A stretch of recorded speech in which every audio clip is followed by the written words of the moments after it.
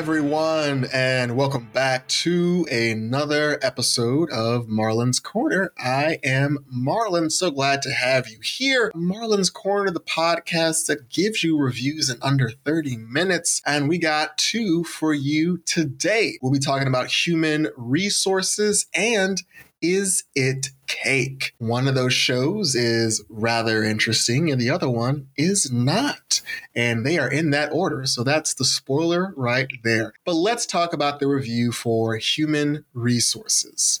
Now, Human Resources is Nick Kroll's spinoff of it's his show. He did Big Mouth, and now he has a spinoff about just the emotional monsters and a few humans here and there. But we were introduced to the hormone monster and these subsequent monsters in Big Mouth. And now we're focused on kind of how they live, what's their day to day. And we get to meet a few newer creatures in the mix, from your hormone monsters to your addiction angels. And this show has a ridiculous cast, like a ton of A-listers here. You got Helen Mirren, Lupita Nyong'o, Thandie Newton, Ali Wong, Rosie Perez, Hugh Jackman, Henry Winkler, and that's just to name a few, because there are more, y'all. And quite honestly, I'm surprised they even got Hugh Jackman. When I first heard his voice, I had to convince myself to check, because I was like, that's just a Hugh Jackman impersonator that can't be Hugh Jackman. It's Hugh Jackman. He's in a few episodes and his lines of dialogue are very interesting. Now, with the show Big Mouth, the focus, of course, is given away in the show's title. I'm going through changes. We talk about these kids as they're going through life's changes. They're going through periods and boners. And we also see them go through learning about themselves as their family goes through divorces, the sexual spectrum, and even code switching. There's a lot that they discover and discuss in Big Mouth around these young characters. And with Human Resources, there definitely is a struggle for what the focus is. Now, we know that the focus audience is they're trying to do maybe an older audience. And they even kind of age up a lot of the humans we meet. We focus on a college freshman and, some adults and their elder parents. And so with that in the focus, we are in kind of a push and pull past episode 1. We see them want to establish our knowledge of the creature/monster realm, but then we also are introduced to some human characters, and they're going back and forth. There definitely is this desire to kind of have a duality of like how there's similarities in both worlds, but with that kind of split focus, it definitely is going to, kind of confuse folks, and it's also going to result in, I think, folks not really grooving with it right away. If you're someone that has like a 3-episode limit before you decide to commit to something, it probably isn't going to pass that 3-episode test. There definitely are some storylines that are better than most, but it does take some time to even get there. And there is a particular storyline that I think does stand out, and it does happen further in, but it's a storyline that I feel like feels a bit different from the rest of the show. There are great tie-ins to the storyline on both sides, but the topic itself and the way it's handled are I just feel like if the show was more aligned to that episode, I think people might have gravitated more to it sooner. So this is going to be a spoiler moving forward, but we meet an elderly woman early on, and we, are informed that she's going through dementia. And it's a particularly hard episode because as she's going through dementia, we see that she is living in these flashbacks with her emotional creature, her love bug. And her love bug is taking her through these dementia flashbacks in order to quell her anxiety for feeling old, and for being in unfamiliar spaces. So he takes her down these flashbacks. And the result outwardly is that, she calls people the wrong name. She doesn't know where she is a lot of the time. And it was really particularly difficult to kind of watch this one because if you have someone who has dementia, you can kind of see that there's an understanding that comes with this topic, and the understanding of not showing off this elderly woman in a negative light of like, oh, she's confused and it's funny. It's like, no, she's confused, and here's what she's seeing, and here's why she's confused, and here's what this confusion means for her. And as she goes through having these anxiety attacks, whenever she comes out of her dementia dreams, it really grounds you in this emotional saga of like, you feel for this character. You want her to feel better. You want her to feel comforted. And so when her son does arrive and, finds ways to connect in the present pieces of her past, you see that she's able to come to the present and connect in the present, and you feel good watching it. And then we see her later in another episode, we cover something even harder. We follow her going through death. And in this particular episode, what they do really well, again, is the focus of her inner dialogue and her outer dialogue and the folks that kind of are present for it. We see that her son wants to do everything he can to keep his mother alive. He wants to have her closer to home, wants to give her the best, healthiest food, wants to take her out. Like, he really wants to be, that ideal son. It's like, I'm going to take care of you and we're going to keep you around. Like, you're going to be okay. And then from this woman's perspective, she is coming to terms with like, I am dying. Like, I know I'm dying and it's happening. And how do I communicate this message to my son that it's okay? And then from her love bug perspective, he is in this moment of just like high emotional context. He's able to tap into the son's needs and her needs and is trying to join them together in this love that they share. And ultimately, when we do watch her transition through life to death, they do it in this very amazing way. The love bug tries to take her back to some of the memories that she enjoyed. And as he does, over time, those memories start to dissolve at the edges and fade away. And he takes her to another memory, and it keeps happening. And it keeps taking her through these memories until they're in the present. And he's no longer able to take her on this memory trip. And this woman tells her love bug that, hey, we've led an amazing life together, and I think it's time for me to go. And you watch these characters say goodbye to this woman, and then you, for about 3 minutes or so, watch her in this bed for 3 minutes as her family all say goodbye to her in this kind of quiet scene where everyone just sits by, they're crying and they're acknowledging her, and the camera just holds on that scene.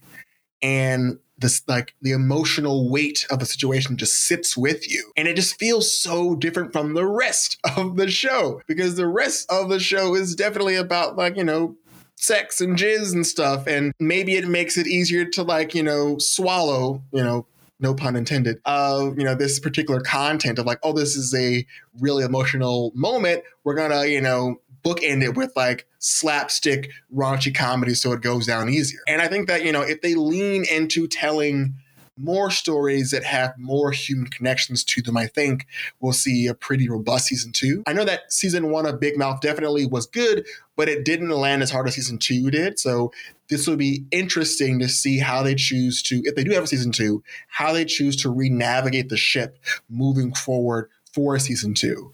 All in all, it's an interesting show. It's 10 20-minute episodes. It's overall a 7 out of 10 series, but the episodes that focus on this woman and the other episode that focus on postpartum depression, I think, are a lot higher, an 8 or a 9, because you are given these emotional moments that connect to you, especially if they can, like, if they're moments that you have lived or someone has lived and you've been there for them before. There are episodes that are really going to tap into that. So that being said, give it a watch. 7 out of 10. It's not bad. I think you'll enjoy it. And next up, we have Is It Cake? Is It Cake is a complete pass. It's a pass. It is a pretty bad show. It's not great. I'm giving you all the things, all the synonyms. Yeah, I love Mikey Day on SNL. I think he's really funny. He has great scenes, great chemistry. But this show is just... it feels half-baked, no pun intended. It just feels like someone had an idea and the idea just went to script and then went to being shot. And there was no one there to kind of like say, hey, but what if we did this a different way? The whole show is about these bakers who come on and they make cakes that look like other things. And then that's the show. And then someone comes on and they look at their cake and they vote on if their cake looks like, I mean, of course, there's other objects around that cake and they're trying to see their object to blend in with the cake in order for them to say, hey, like, is that cake? No. Oh, no, I got it wrong. But that's pretty much the entire show. It just doesn't feel like it's confusing. It's bad. And there are other shows on Netflix that are about baking. And I think what makes those shows interesting is that it includes a comedian host and a chef host who maybe bring on a third comedian or a third comedian / chef. It's a group of people who are there to balance what the show is. And like there are stages and like the host at least can give you feedback on like what works best, what doesn't work best. And it just feels really weird that Mikey Day as a host is a solo host and he doesn't know anything about baking. So he's just kind of like, I'm going to make jokes the entire time. And the jokes feel forced because they're trying to fill screen time as these people are making these cakes. And it feels like there wasn't a lot of direction about how to go about making this a successful show. And it's just a bad show. And honestly, let's be real, like there was definitely a point in time in the quarantine where we were all really into, oh, is that a cake or is that a box of cereal? Oh, it's a cake. There definitely was a point in time where that was super cool. But I feel like now it's like, great, we've seen enough of those TikTok videos. That moment has passed. This is a show for a trend that is no longer trending. And I feel like they missed the ship on this one. It no longer is relevant. And I'm surprised Netflix gave it the green light. I mean, again, Netflix wants to put anything on the board, so it kind of makes sense. Yo, I'm someone like I'm the trash panda. I don't mind digging through trash to find, oh, that was terrible, but it was at least enjoyable moments. And this show, I found no good nuggets. You know, they have celebrity guests and stuff. Karamo was on it, but like it just feels like it's a half-baked idea. Like someone was in a room and they were trying to think of like shows and someone decided like, what if we do a thing about is it cake?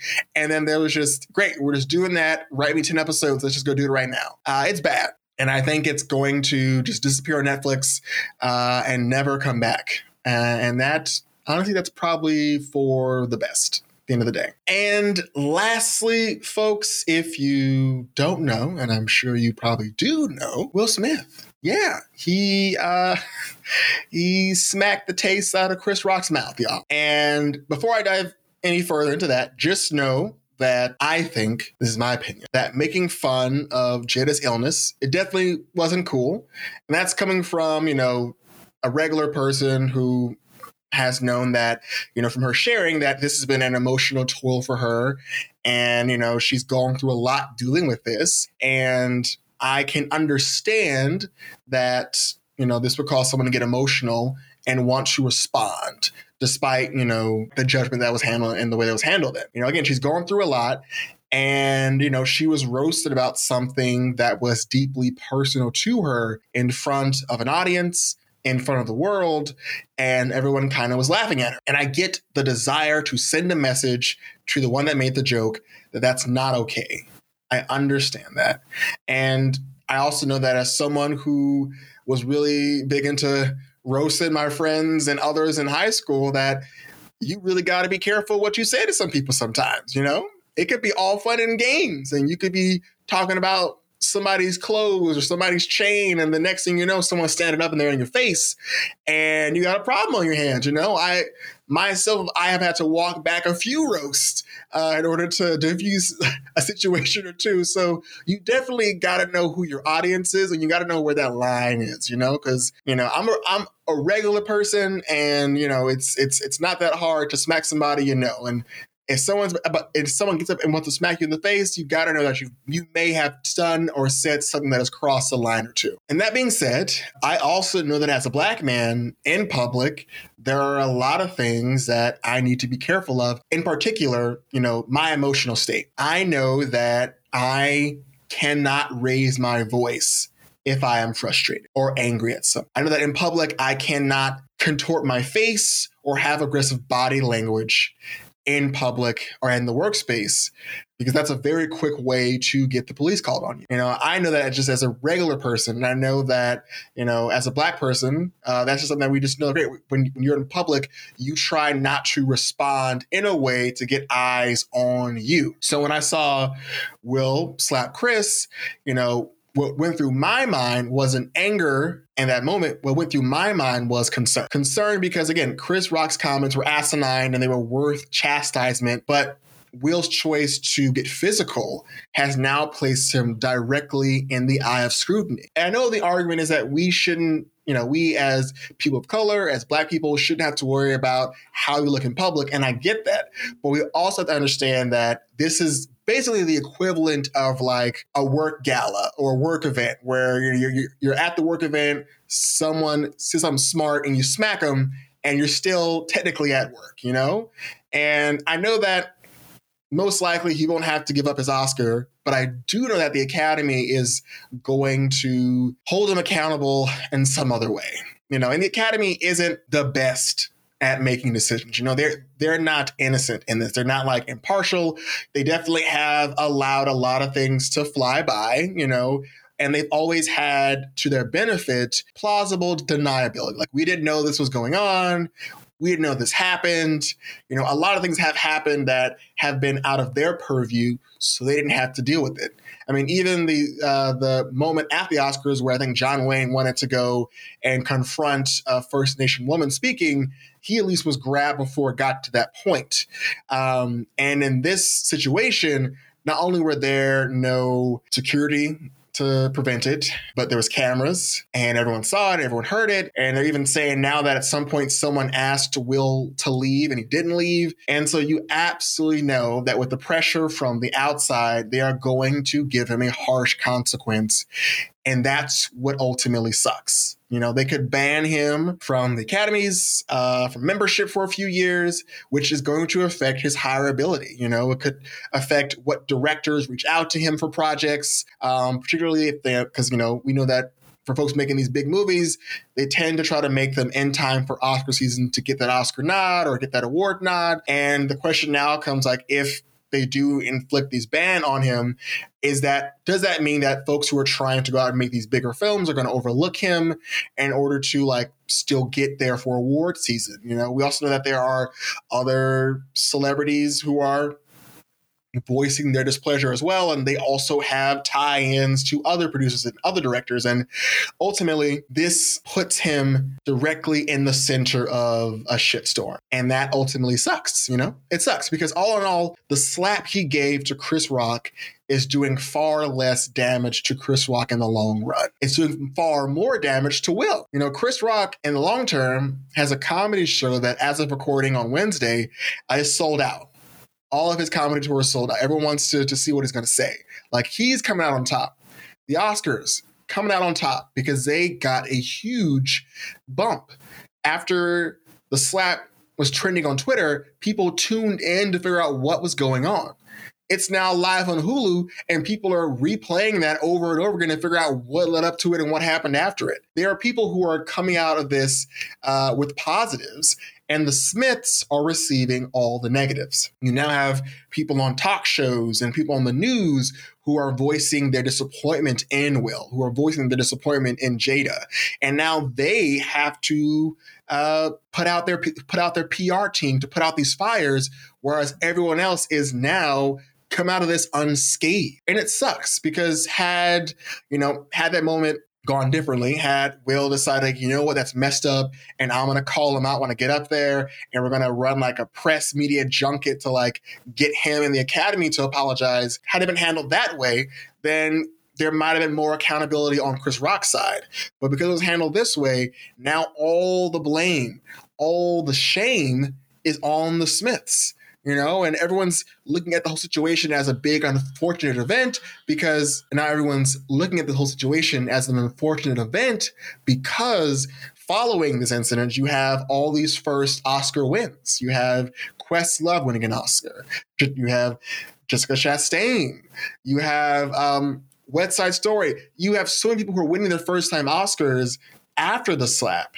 And now the slap is overshadowing all of that because the slap is like the biggest news out there currently. Not only is the attention shifting from Chris Rock's joke, but now the attention is focused on every other time Will and Jada have been quote unquote toxic in order to further the opinion that they, for some point or another, had this coming or they've always been bad.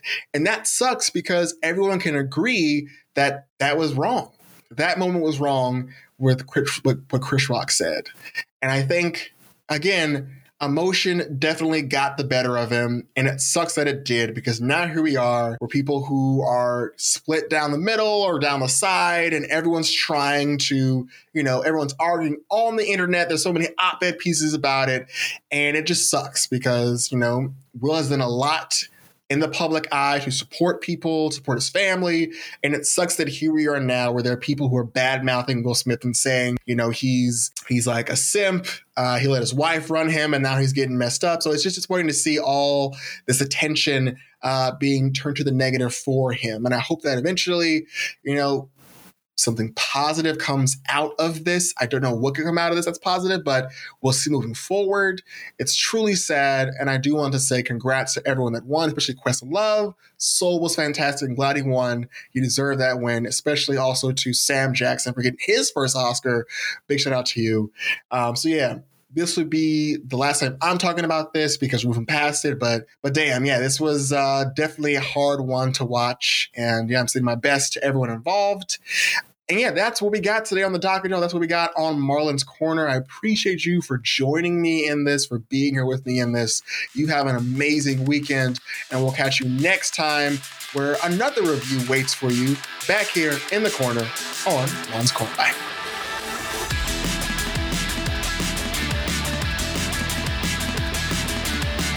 This episode of Marlon's Corner was produced in Richmond, California.